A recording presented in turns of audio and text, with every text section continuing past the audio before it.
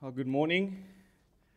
I greet you all in the name of our Lord and Savior Jesus Christ, and also bring you greetings from New Life Church.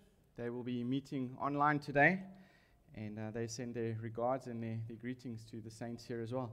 Thank you for the opportunity to be able to minister to you today, and we pray for you as a church. We pray for you often, and we've been praying for you as you go through the process of securing the new senior pastor. We're praying for your current assistant pastors, and we pray that God's perfect will be done. And I want to echo the words of Aubrey. He's been such a blessing to me over the last few years that I've been here, a real encouragement, and I'm so glad for his fellowship in the gospel and for your partnership in the gospel as well. As a church, we are encouraged by your example, and we look forward to how the Lord would continue to build our bonds in Christ together. I'm preaching today from Psalm 87.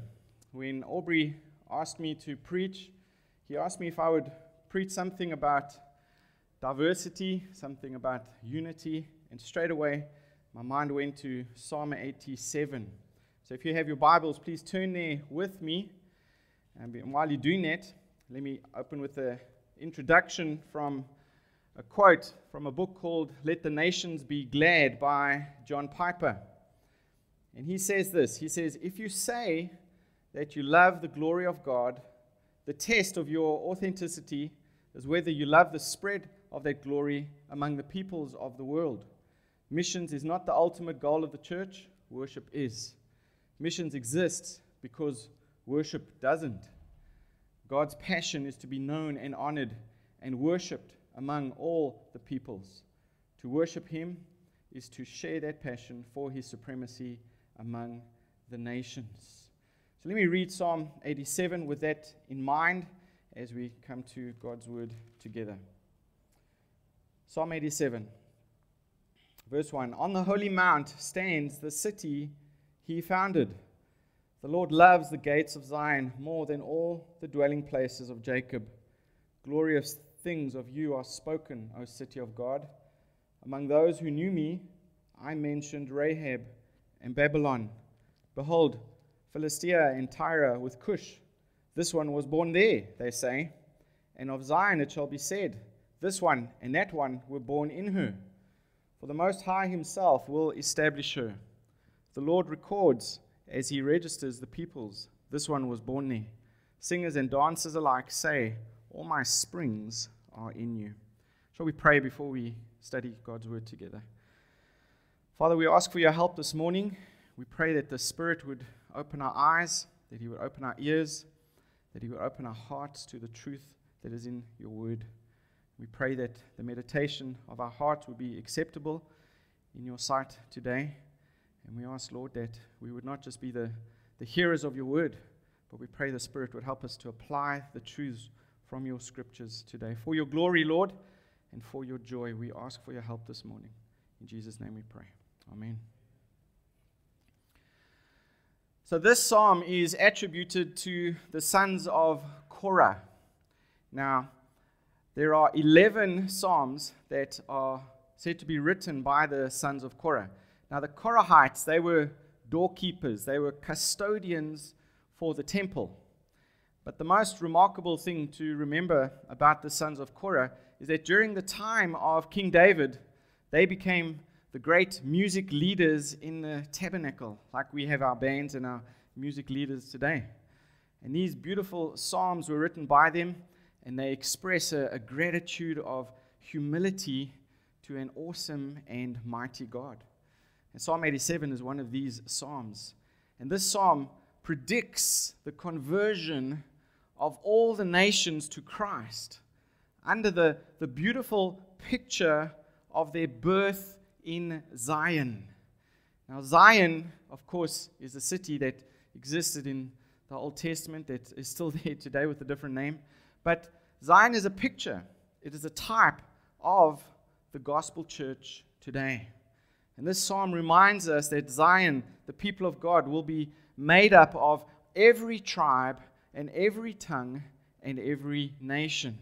And here the writer is celebrating the glory of the church as the means of spiritual blessing to the nations. Now, of course, Zion itself is the hill in Jerusalem that the temple was built upon. And the temple in Jerusalem was always designed to be the main place of Jewish worship. In the New Testament, Jesus himself gives us some insight into the very purpose of this temple worship. He said in Mark chapter 11, remember he was enraged when he went into the temple and he saw the den of thieves, and they had turned the place of worship of Yahweh into a commercial marketplace. Remember, Jesus takes a whip, and in his righteous anger, he drives out the money changers. But listen to what he says in Mark chapter 11, verse 17. He says, "Is it not written, my house shall be called of all nations the house of prayer, but you have made it into a den of thieves." Then he said two other things about the temple that pointed to a completely radical new view of worship that the Jewish people had.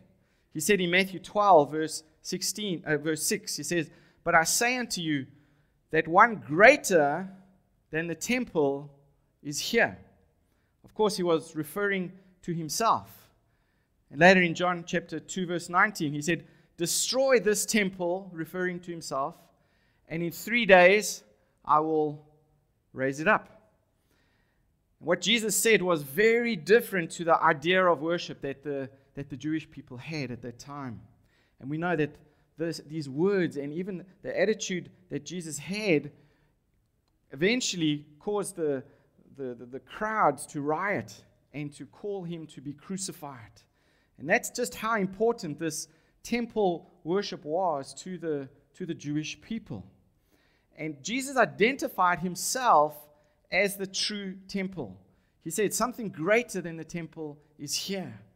And he said in himself he would fulfill everything that the temple stood for, especially the place where believers were to meet God. But for our purposes today, it is important for us to see that the temple was a very important, a very integral part of the Old Testament worship of Yahweh. And the temple was, past tense, the place where believers would meet God.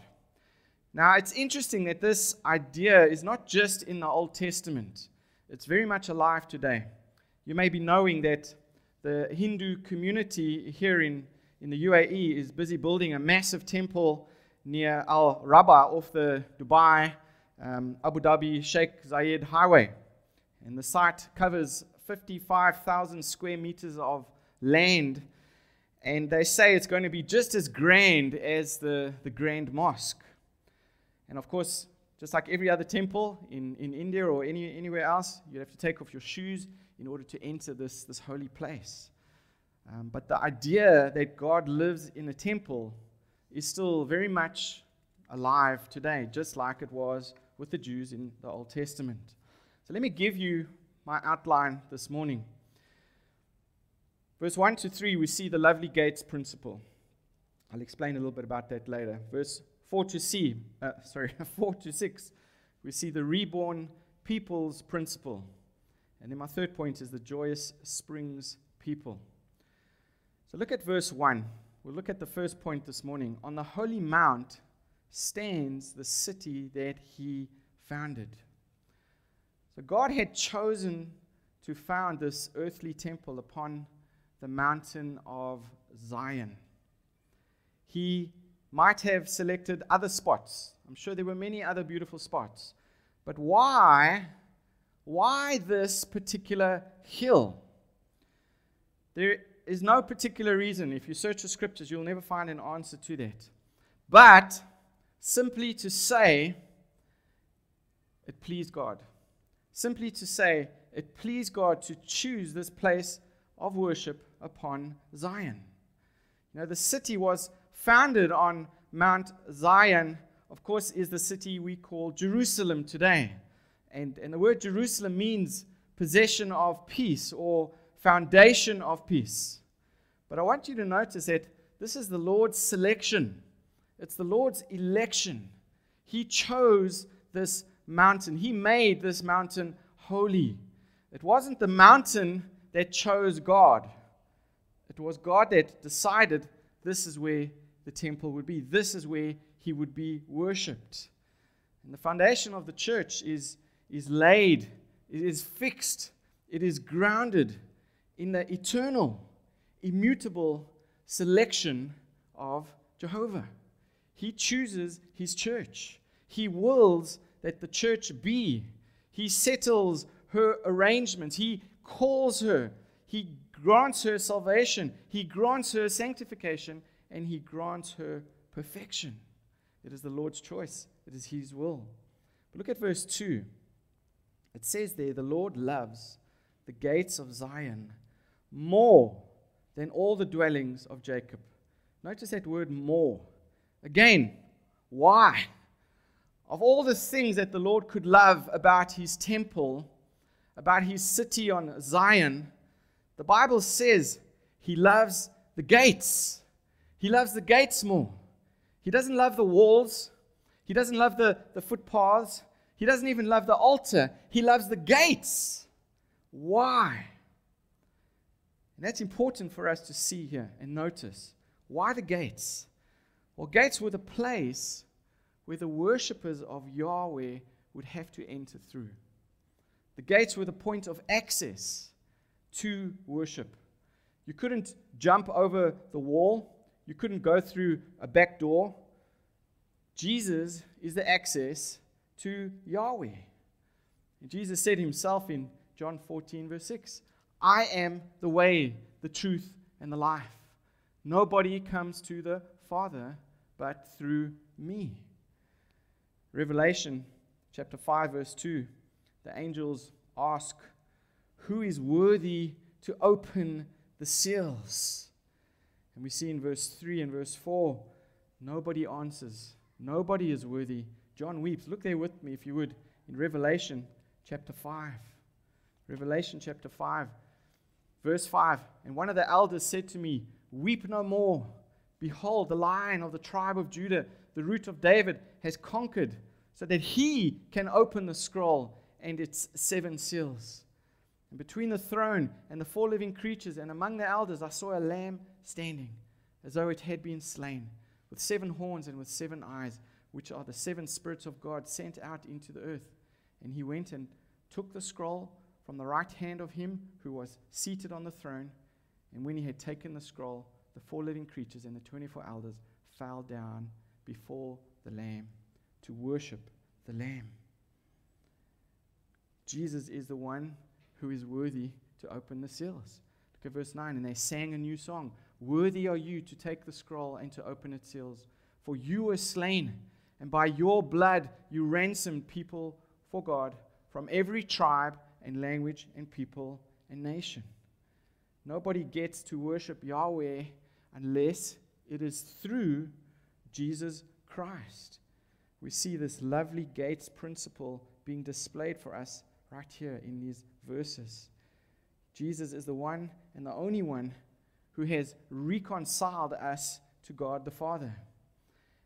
And I want you to try and imagine the Korahites, these custodians of the temple, these gatekeepers, that they would sit close to the gates and they would watch as people from all over the world would approach the temple, as they would enter the gates. And I think it must have filled their hearts with so much joy to see these pilgrims, to see these people, these foreigners coming to worship Yahweh in Jerusalem. And Jesus is still the lovely gates today. And here's the reason that we can all worship the same God, and the reason we are united together as a faith family.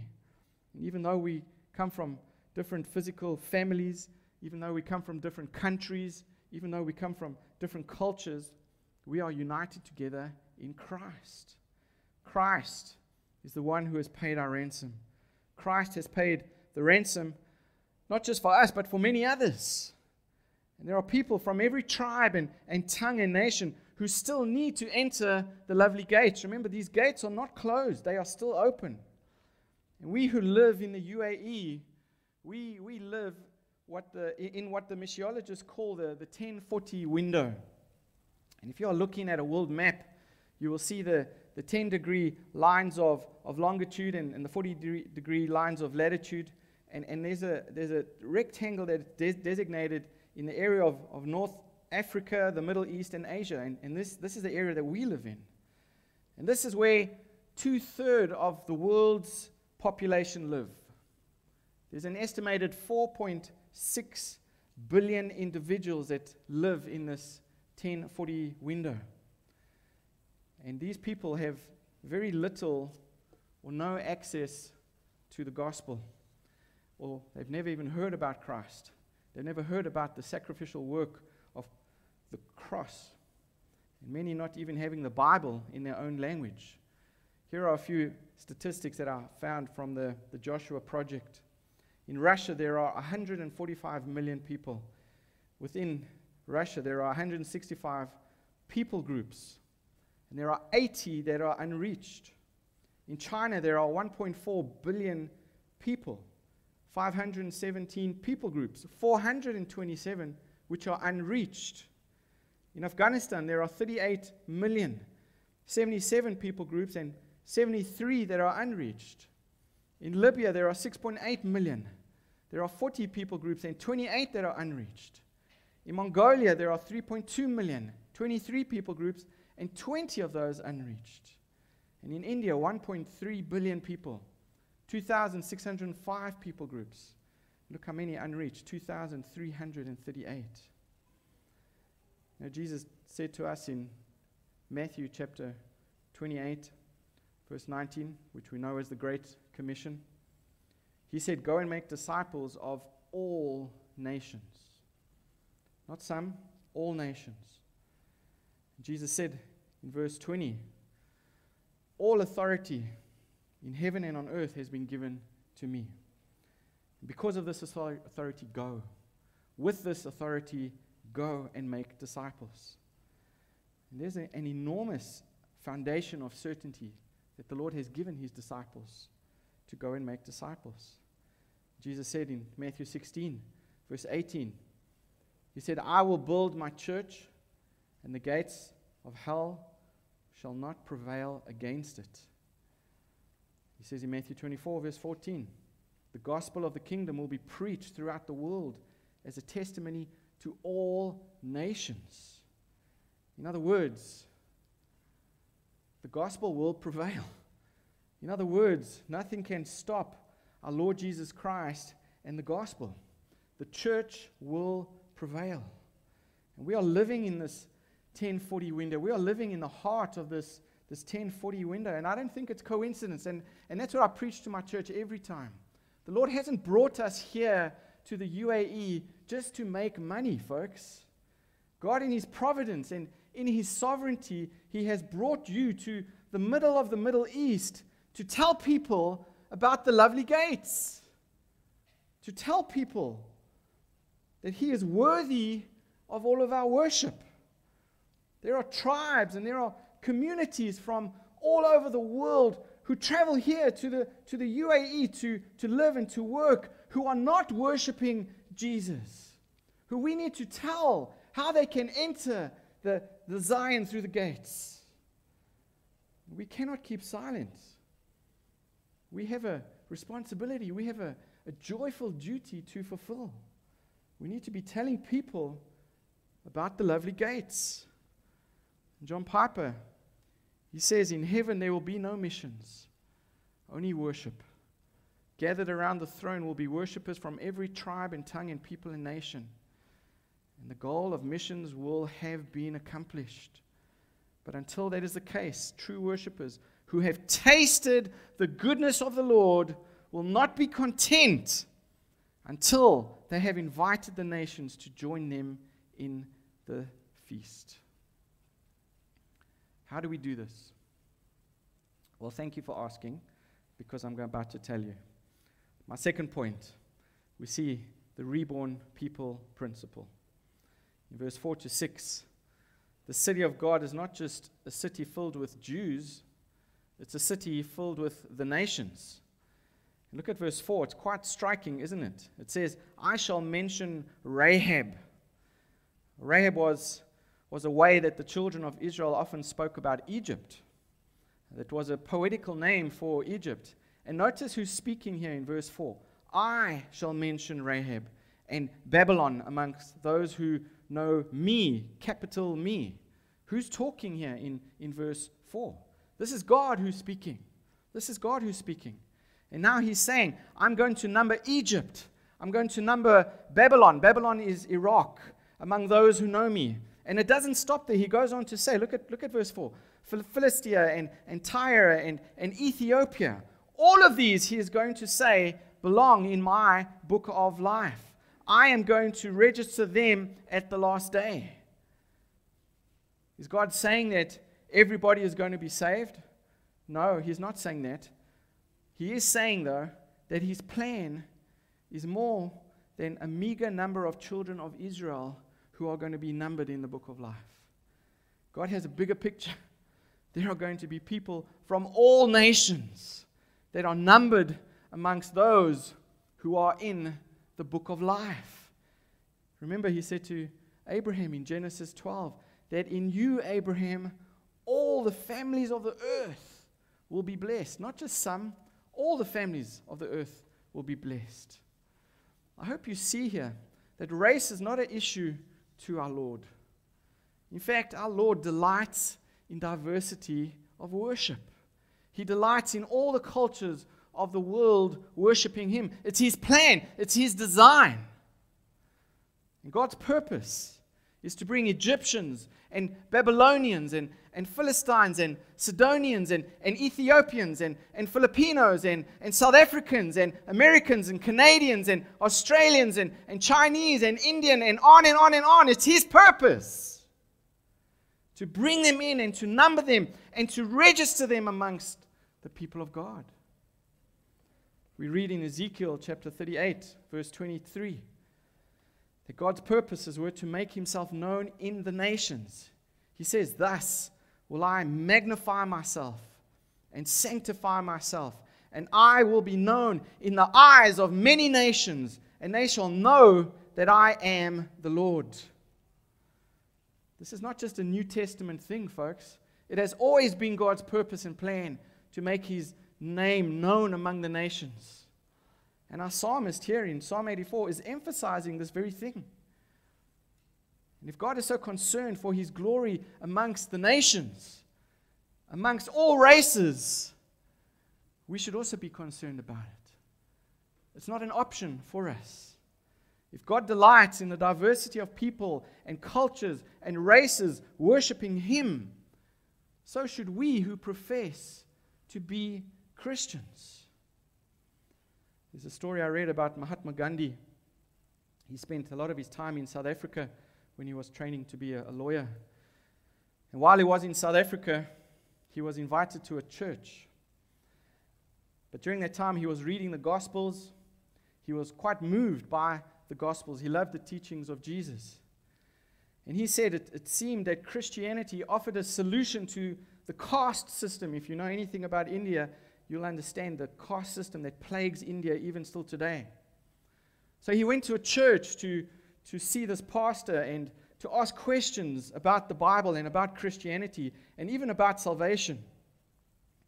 But when he went to the church, which consisted of white people, the ushers refused to give him a seat. And they told him to go and worship with his own people. That church is going to have to answer for that one day. You know, when I first came here, people told me that ECC is the American church. I don't know how many Americans are here. I don't see many Americans. And I praise God for that. I praise God for the diversity that I see here in front of my face. It's God's plan. We aren't supposed to just be a Filipino church. We aren't supposed to just be an American church. We aren't supposed to be just a South African church. God delights in diversity of worship. And that applies to our home groups, our life groups as well. I hope that you are embracing the diversity that the Lord loves.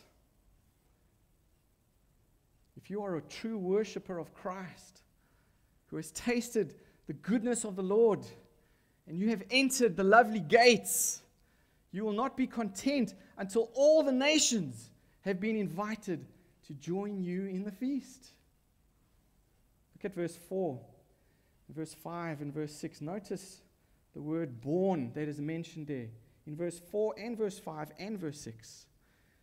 And this is people who are being born in Christ as they go through the gate to worship Yahweh. And the context of the psalm is stressing the blessing of being born in Zion. And when the gospel is preached and people are turning to faith in Christ, they are being born in Zion. And look around you, ECC. How many of you have been born in Zion because of this local church, because of the ministry of this church, because of this faith community that has been preaching the gospel? The local church is a means of grace that God uses for the extension of His kingdom, to make His invisible kingdom visible on this earth. And thank God for this community of faith. Thank God for your testimony of faith. If people come to you and they ask you if miracles happen at ECC, I hope you respond, yes, of course miracles happen in ECC. People are brought from death to life. That is the greatest miracle of all. There's no greater miracle. There's no greater status, as we see in our scriptures today, than being born in Zion. Being born again. This is the glory of the church.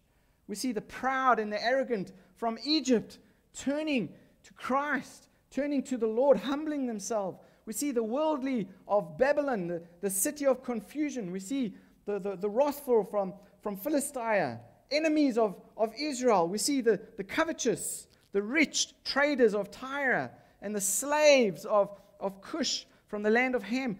All of these learn of the love of Christ, and they confess God, and they enter into that glorious city, and they are acknowledged as the citizens of Zion. Praise the Lord. Look at verse 5. And the highest himself shall establish her. The highest himself shall establish her. Talking about the Lord God Almighty. He himself will establish Zion. The Lord himself will establish his church.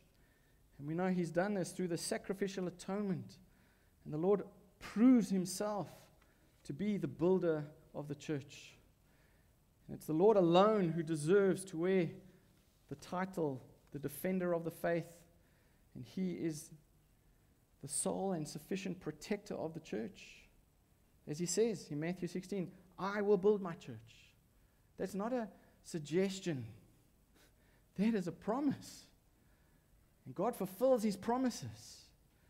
And the gates of hell will not prevail against it. And I hope you see the two pictures here that are being painted for us. The gates of Zion and the gates of hell. The Lord loves the gates of Zion. And he promises that he will build his church. And he promises that the gates of hell will not prevail against the gates of Zion. Because Christ is the builder and the sustainer of his church. Let me conclude in verse 7. And here we see the joyous springs principle. And the psalmist sees the citizens of Zion rejoicing at some sacred festival. And they're marching in triumphant procession with instruments and vocals. And the city of God's people is made up of nations of all people. And there's joy here. Notice the joy that's happening at this point. The people of God glory in seeing the nations bow the knee to God the Father and Jesus Christ. And there is joy. And there is joy. And the Lord who founded the church is the eternal source of all joy. He's the eternal source of all satisfaction. He's our supply. He's our fountain. And without him, we will fail. And he is worthy of our praise. But I wonder, is that your experience? As we apply this, I wonder, is this your experience? Can you say with the psalmist, all my springs are in Christ? This is what Charles Spurgeon says about this verse. He says, "The springs of my faith and all my graces, the springs of my life and all my pleasures, the springs of my activity and all its right doings, the springs of my hope and all its heavenly anticipations, all lie in thee, my Lord. Without thy Spirit I shall be as a dry well, a mocking cistern, destitute of power to bless others or myself." Can you relate to that? Is this true of you this morning? Where are you finding your joy? Where are you finding your satisfaction? Do you look to your spouse? Do you look to your children for joy? Do you look to the world? Do you look to money? Do you look to alcohol? Do you look to the flesh? Do you look to the arms of a strange man or a strange woman? Where are you trying to find your substitute for true eternal joy? Christ is the fountain, and He is the foundation of every genuine drop of comfort.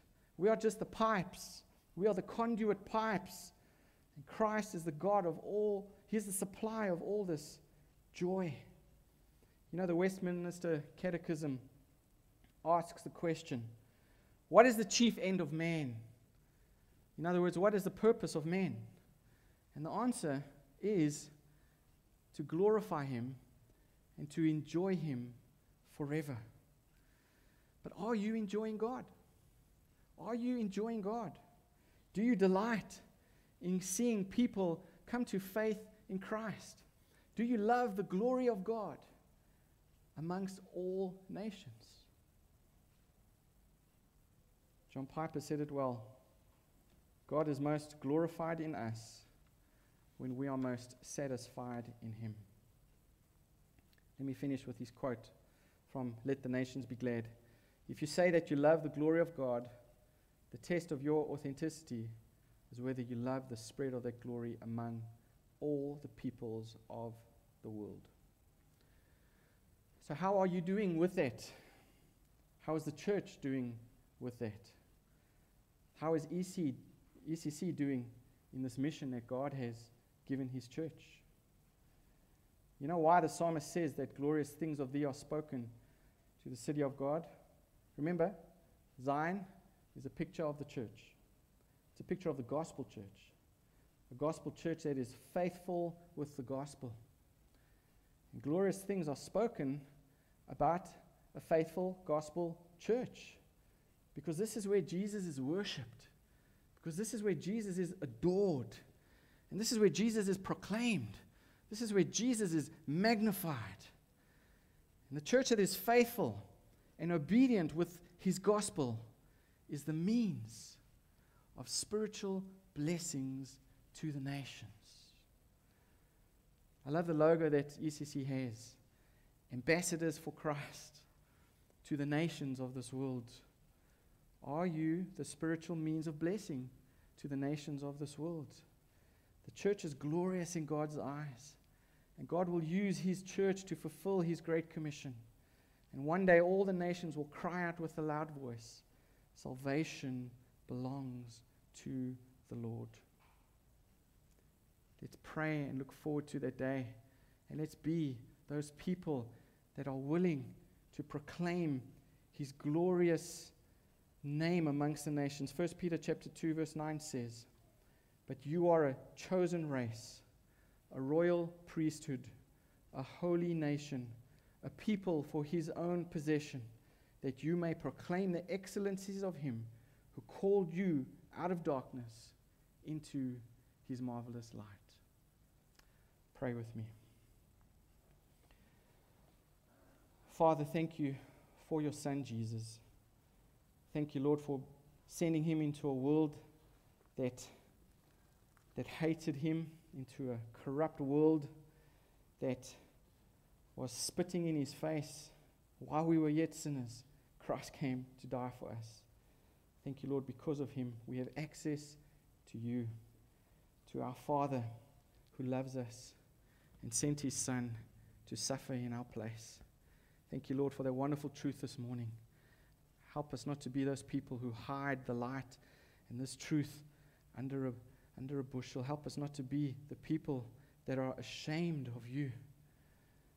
Help us to be people that faithfully proclaim the excellencies of him who's called us out of darkness into his marvelous light. Use us, Lord, for your glory. Use us, Lord, for the spread and the fame of your magnificent name. That you, Lord, would be honored. That you, Lord, would be glorified. We ask in Jesus' name. Amen.